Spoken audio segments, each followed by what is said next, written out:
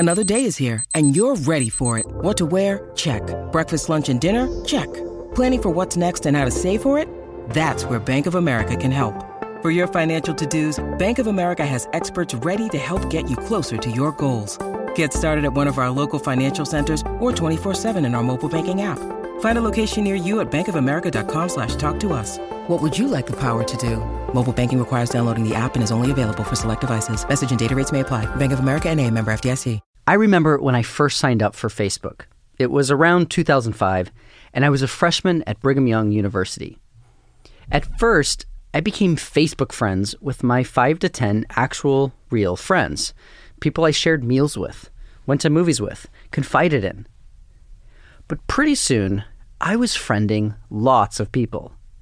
The guy who helped me out in math class, a cute girl I met once in the library, my second cousin. It was exciting. I had so many friends. But pretty soon, the timeline got bad. So many updates from people I barely knew. So many bad political opinions. And so many food and baby photos. Too many friends.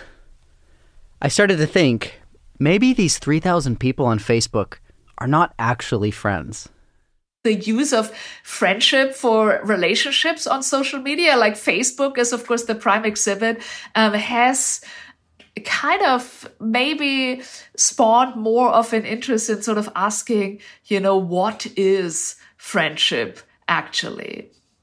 So my name is Katharina Volk, and I'm a professor of classics at Columbia University.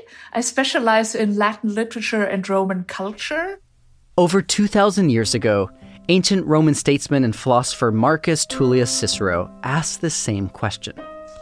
In his philosophical dialogue on friendship, Cicero unpacks what it means to be a friend. I feel like in recent decades, there has been a sort of revival of interest, well, certainly in Cicero, but also in the topic of friendship. I understand that there's now something called friendship studies. I mean, there's, of course, like everything studies. But, you can now, buy like readers on friendship, etc., which will feature this as one of the prime exhibits. Welcome to Writ Large, a podcast about how books change the world. I'm Zachary Davis. In each episode, I talk with one of the world's leading scholars about one book that changed the course of history. For this episode, I sat down with Professor Katharina Volk to discuss Cicero's On Friendship. Cicero lived from 106 to 43 BC. He was born during the late Roman Republic. In the century before, Rome won a series of wars that gave them control over much of the Mediterranean region. Cicero grew up on the outskirts of Rome. Although he was somewhat isolated from the city, his father had good connections to the Roman government. Cicero was not a member really of the Roman urban elite. He came from a little town called Arpinum, where his family, was very well placed, and they were sort of local leaders. But he was a so-called new man at Rome, which meant that no one in his family had ever held public office or had been a member of the Senate at Rome. Still, Cicero wanted to go into politics. At the time, there was something called the Cursus Honorum. It was a series of public offices that would eventually lead to a seat in the Senate. It began with 10 years of military duty. Cicero began the Cursus Honorum, but he only lasted 2 years in the army. After he left, he looked for another path. He became a lawyer and started climbing the political ladder. And so he managed to break into the political scene at Rome. He was elected to all the offices. He entered the Senate. He became a consul. The consul of Rome was the highest elected political office in the Roman Republic, and the final position in the Cursus Honorum. Every year, 2 consuls were elected to serve a 1-year term. They were in charge of foreign affairs, the army, and the Senate. After his term as consul, Cicero was approached by the Roman general and statesman Julius Caesar. Caesar and fellow politicians Gnaeus Pompeius Magnus, known as Pompey, and Marcus Licinius Crassus, known as Crassus, were constructing a secret alliance. They didn't like the checks and balances of the Roman Republic. They wanted to be in power indefinitely. They asked Cicero to join their alliance, but he refused. They went along without Cicero and formed what is now known as the First Triumvirate. Because they were able to undermine the Senate, this secret alliance led to the fall of the Roman Republic and the rise of the Roman Empire. 1 year after the First Triumvirate took control, Caesar left for his provinces and another politician filled his role. That politician didn't like Cicero and got him kicked out of the city. Cicero was actually exiled for a year, then he came back, but he was sort of politically sidelined. And then, partly out of frustration with the way politics were going at Rome, he really threw himself into writing philosophy, political philosophy, but also philosophy about all sorts of topics, including this work on friendship. And that was going to be very important in the later history of Western thought. When Cicero returned to Rome after his year in exile, Rome was in the middle of a civil war. The triumvirate had fractured, and Caesar was battling with his old ally Pompey. Cicero joined Pompey, who was Caesar's adversary, but who was defeated. Then Cicero was pardoned by Caesar and returned to Rome, but this was not a very not a very comfortable position to be in.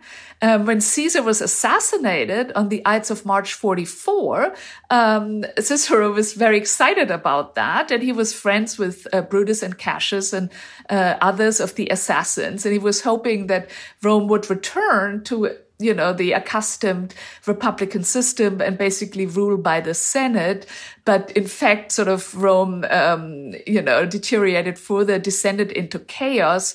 And when the so-called Second Triumvirate was formed between Octavian, that's the future Augustus, Mark Antony, and a man called Lepidus, Cicero was proscribed. That means a price was put on his head, and he was assassinated in late 43.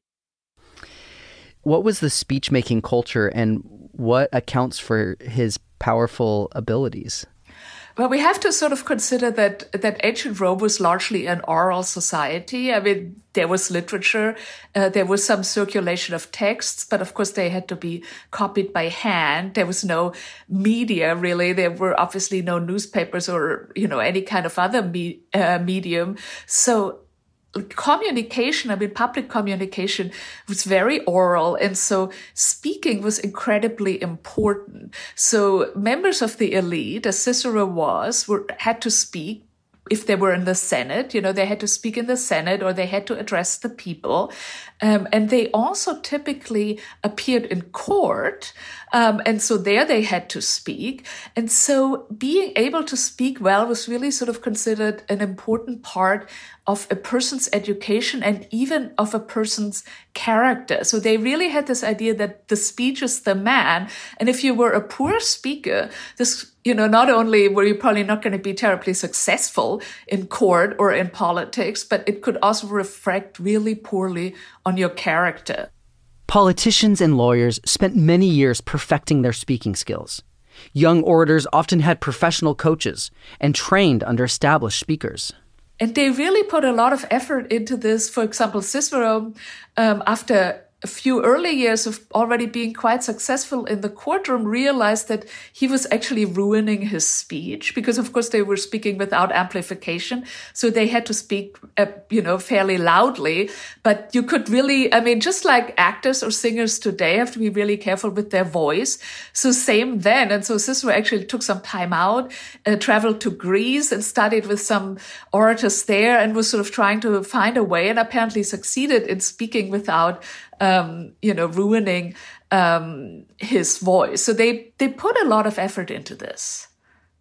What was the context of philosophy at the time? What were the other subjects he was treating before we get more specifically into friendship?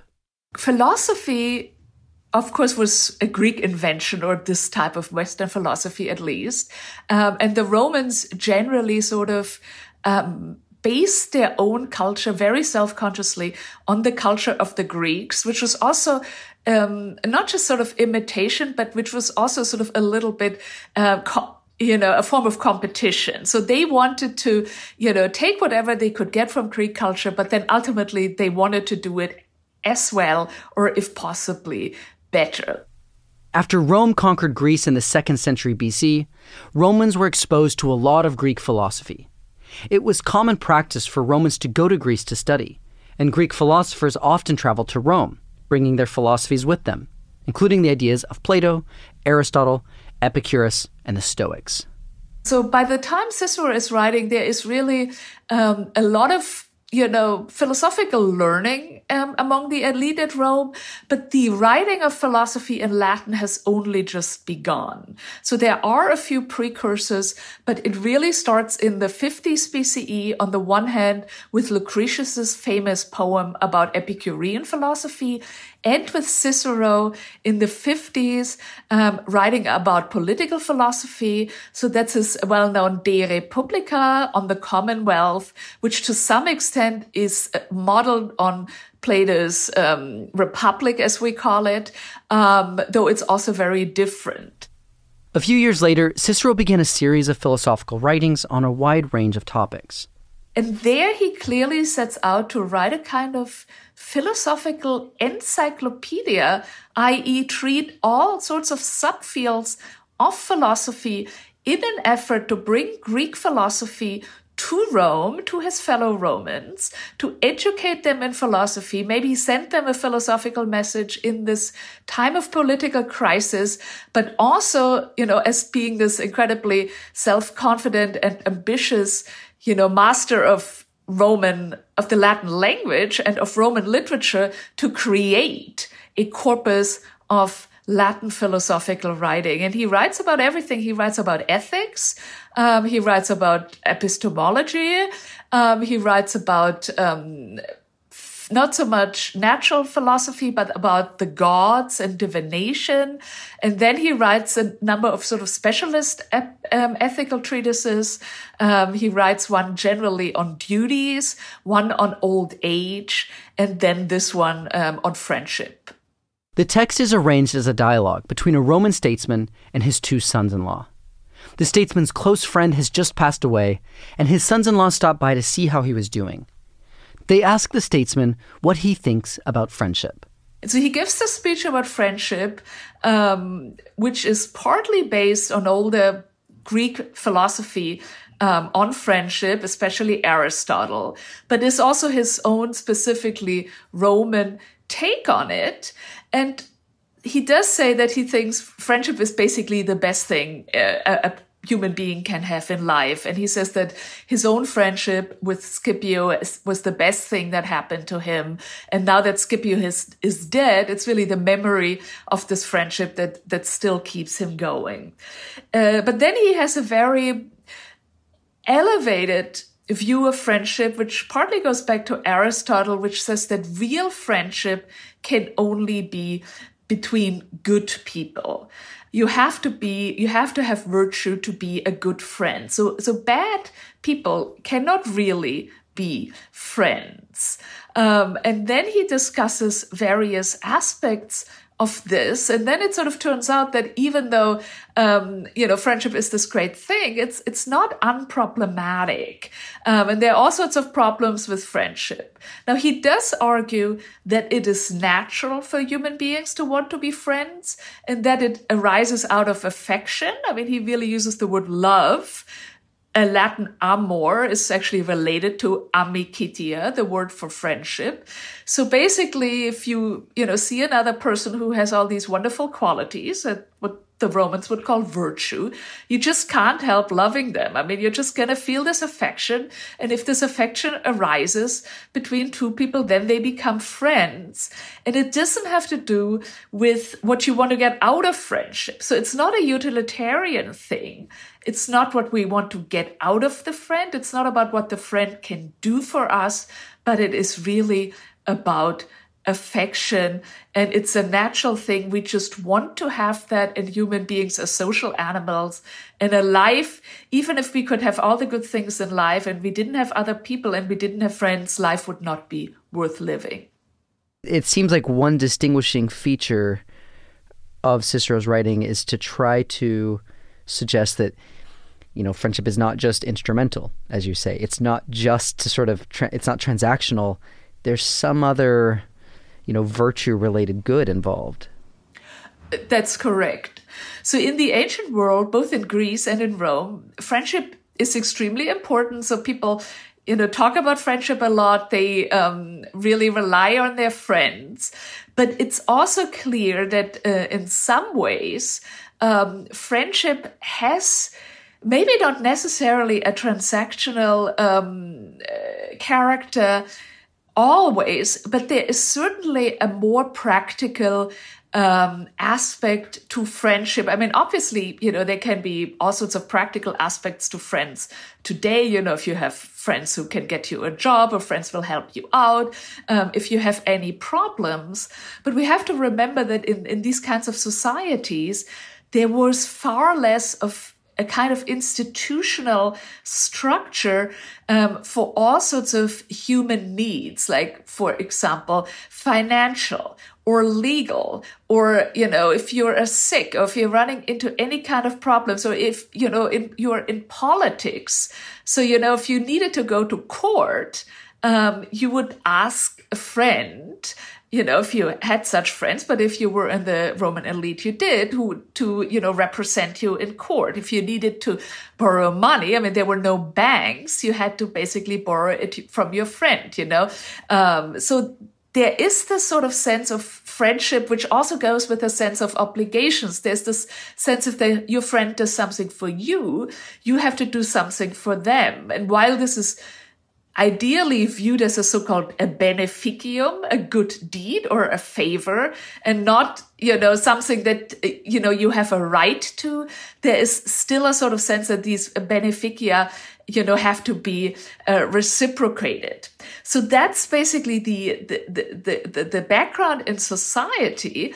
And so Cicero, following other Greek philosophers, is sort of setting out to introduce a more high-minded, a more virtue-based, but also a kind of more affection-based element into that. Sort of saying, friendship is not just what you think, that you do something for your friend and then he has to do something for you. There is something else involved as well. Friendship was an important topic around the time Cicero was writing this text. A few months earlier, Julius Caesar was assassinated by a group of conspirators.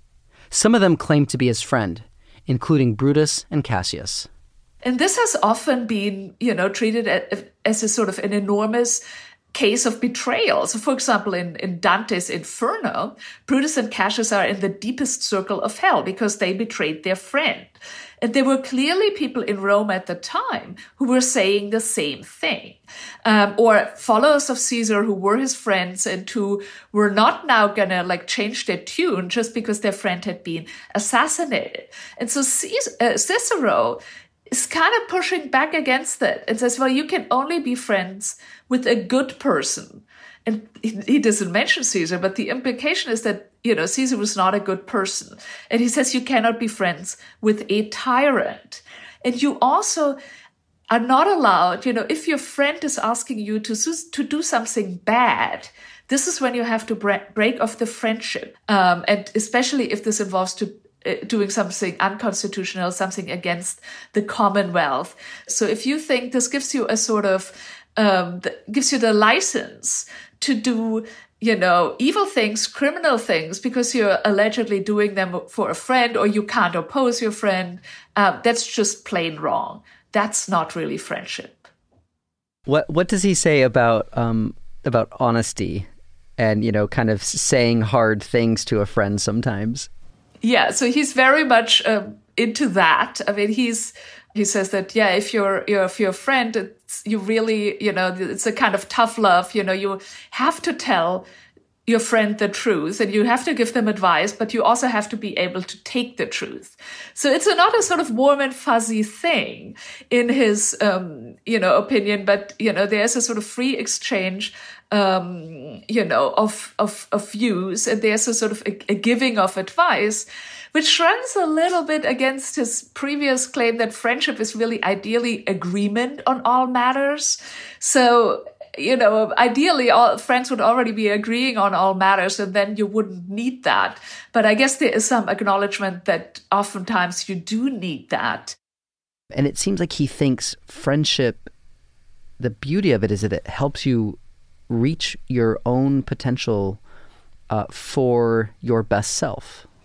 That's correct. So it sort of, as you were saying, it kind of brings out the best in other people and helps them, as it were, to realize their virtues, which goes with a sense that you have in Aristotle and that Cicero very much subscribes to, that all virtue can only be realized in action.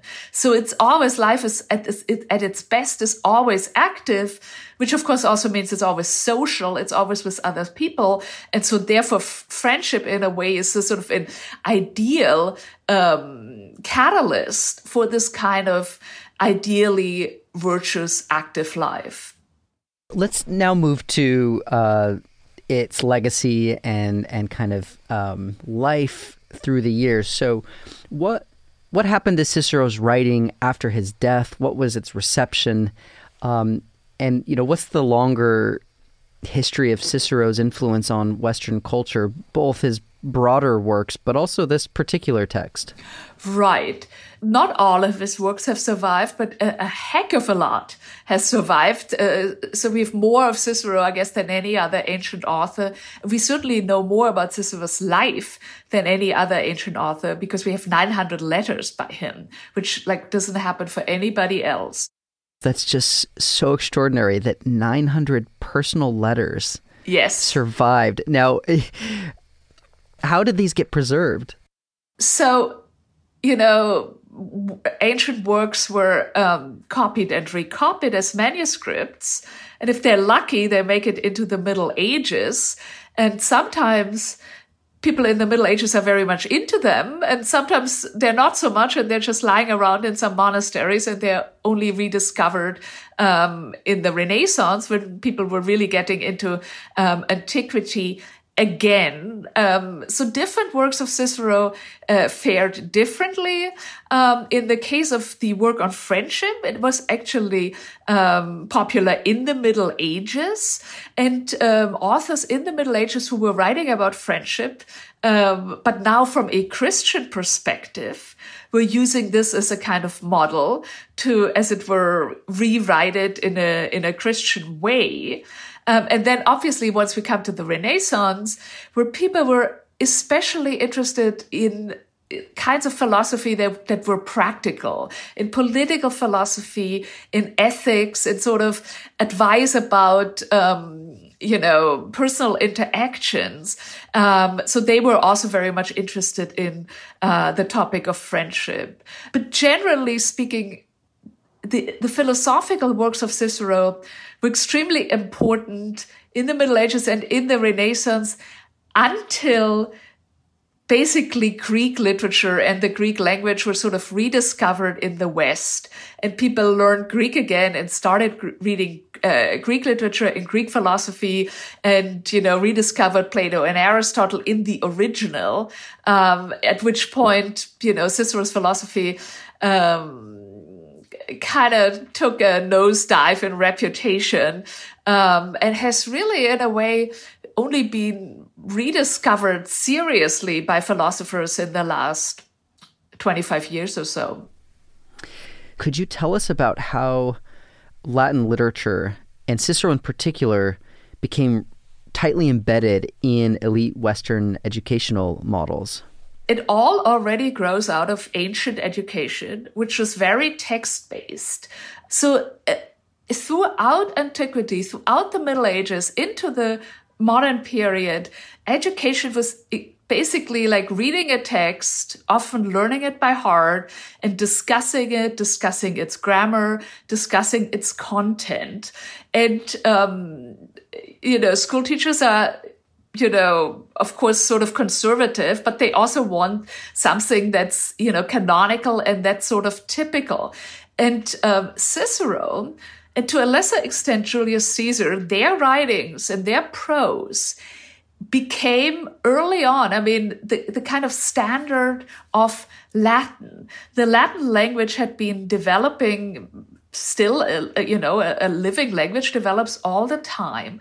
But their prose and their style became so influential that this became the canonical way of writing Latin. So the Latin that kids learn today, but that kids have been learning for 2,000 years, is basically sort of abstracted from Cicero's style. And what happened is that then, as it were, Latin became fossilized. So this was the Latin that continued to be written even when the language continued developing. And at some point, that language wasn't Latin anymore. It was already, French and Italian and Spanish or whatever. But what was being written and what was being written in the Middle Ages and into the Renaissance and what was being learned by kids in school and what was the sort of lingua franca of Europe was that Latin that had been the Latin of Cicero. So this dead language, but it was the language that was being used while the living language had developed into something totally different. For more than 1,000 years, Cicero's Latin was the lingua franca of Europe, uniting political, literary, religious, and scientific communities. For a really long time, elite Europeans communicated with each other using Latin. Latin's importance lasted into the 19th and even 20th centuries. The last significant scientific work published in Latin was Giuseppe Peano's 1889 work on set theory. And it wasn't until 1965 that the Catholic Church allowed liturgy to be conducted in languages other than Latin. So since it was perceived, at the time and soon after to be the sort of high point of Latin and of Latin style, that's the Latin that remained. And, while medieval Latin is a little bit different and, you can take courses in medieval Latin and it's not exactly the classical Latin, but at the end of the day, if you've learned classical Latin, you can read medieval Latin or Renaissance Latin or early modern Latin. It's always the same Latin because it's Cicero's Latin. And so it wasn't just about the content, but it was also about the form, that this was sort of considered Latin. What is the current state of the study of Latin, the learning of Latin, and the use of Latin as a language? I think it is the case that, Latin and just the study of the ancient world in general has very often been pronounced dead. And then it turned out that this is absolutely not the case and that there are generations of more people, including fairly young kids, who get very enthusiastic about that. What Cicero says about friendship, that it's not instrumental for anything, but it's sort of a good in itself. I think the study of the ancient world and the study of Latin, it's the same thing. I mean, if you want it to be instrumental for something else, you can come up with all sorts of narratives about that. But in the end, I think you have to sort of see it as a good in its own right. But I think, it is still going strong and it's going strong around the world. And for example, one thing that has been very interesting to me is that there seems to be a real rise of interest in Greek and Latin and in Greco-Roman antiquity in the Asian world. I mean, we get more and more students from China, from Korea, from Hong Kong, whether some are Asian Americans, many are, immigrants, or they're people who just come to the United States to go to college. And I think we're going to see, a lot of developments in those parts of the world. It can be easy to overlook the power of friendship, especially if the term is reduced to a connection on social media. But Cicero reminds us of the importance of genuine friendship. He shows us how being a friend is more than just getting along. It is a sharing of one's core values and virtues. And in our lonely, anxious time, understanding and developing friendship is more critical than ever. This is really the text that we now have from the Western tradition to tell us that friendship is important, that it is one of the most important things in life, and that it is not just the sort of quotidian, everyday thing that you might think it is, but that it has to do with what it means to be human and also what it means to be a good person.